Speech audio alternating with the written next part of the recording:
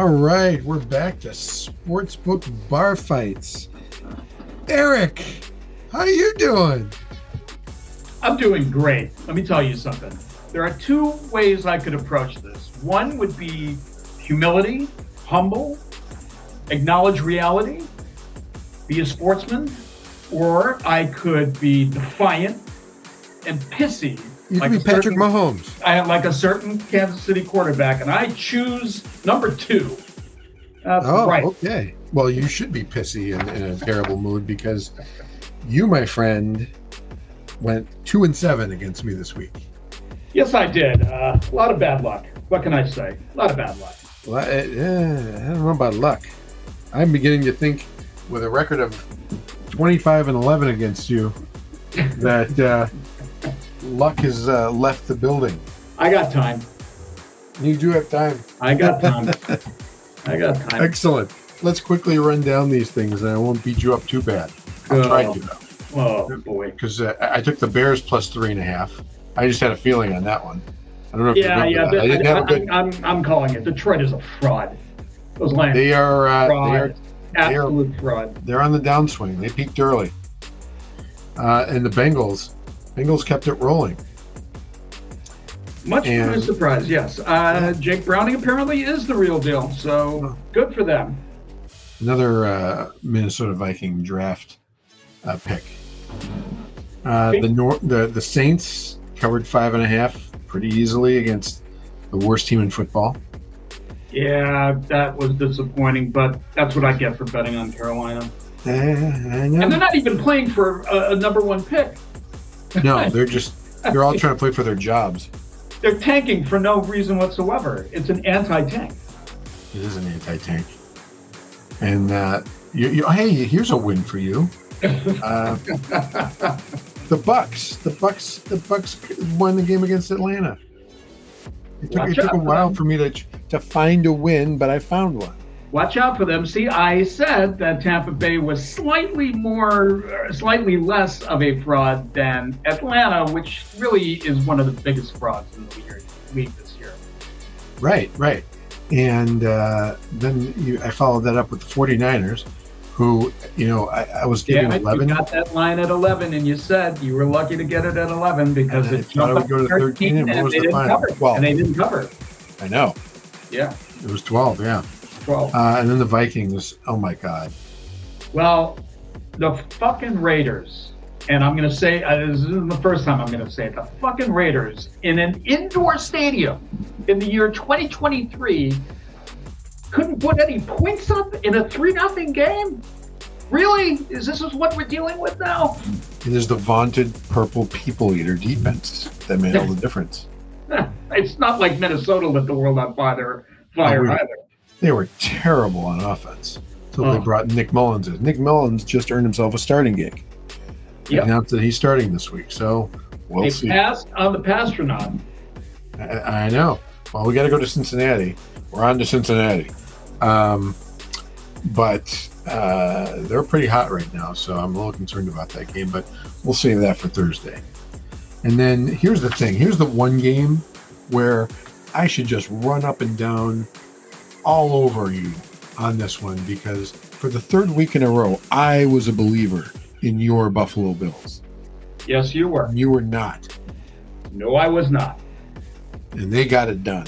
And I laid out. I actually laid out a pretty good case why the Bills would not just cover but win the game. But it came down to Kadarius Toney, our old friend Kadarius Toney, who, if he had not lined up offsides, would have not covered the game for Kansas City, but it would have been an outright win for Kansas City. But I am glad that he didn't. I'm glad that he lined up offsides.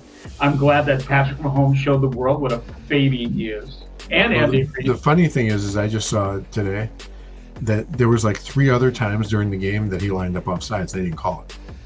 Right. And then the Chiefs fans are all like, but Von Miller lined up offsides the play after. Well, as if that negates the obvious call that had to be made there. Hey, you know what? They had no problem with the refs blowing the call against Minnesota when it benefited them. They had When the guy took his helmet off, that's an objective call. They had no problem in the Super Bowl. Oh, right. Exactly. With the holding call at the end that won them the game. Yep. And all of a sudden, Chiefs fans can blow it out their ass. Yeah, all of a sudden it's an objective call and it goes against them, and then no! It was unfair to the Chiefs because the refs didn't give Kadarius a warning. Like, it's the ref's job to make sure he's lined up correctly. Right, exactly. That was delicious. That was beautiful. Anyway, that was a wonderful win. Yeah. Going down the list of wins, there's still another win. Denver got her done because the Chargers, they charge her. Well, come on. Herbert goes out with a broken finger. He's out for the year now. They have something named an Easton stick, which is a hockey stick, is it not? Easton. They make hockey sticks. It is a hockey stick. Whoever his parents was must his have. His dad's a hockey fan. Whoever his parents were must have had a great sense of humor. So that was unlucky for me. Yeah, I know. Well, and here you go. I found another win for you. Dallas. Over Philly. I told you. Don't give me that shit. Hey, I told you. Really? You're 2-7 this week, and you're like, I told you. I am just focusing on this game and this game only. Did I not tell you that Dallas would rise to the occasion in front of a national audience and get the job done? Oh, I don't really give a shit. You're 2-7 this week. Yeah. I'm glad you feel good about that. Yeah, I am. And then last night, Tommy Cutlets got her done for me. This too shall pass.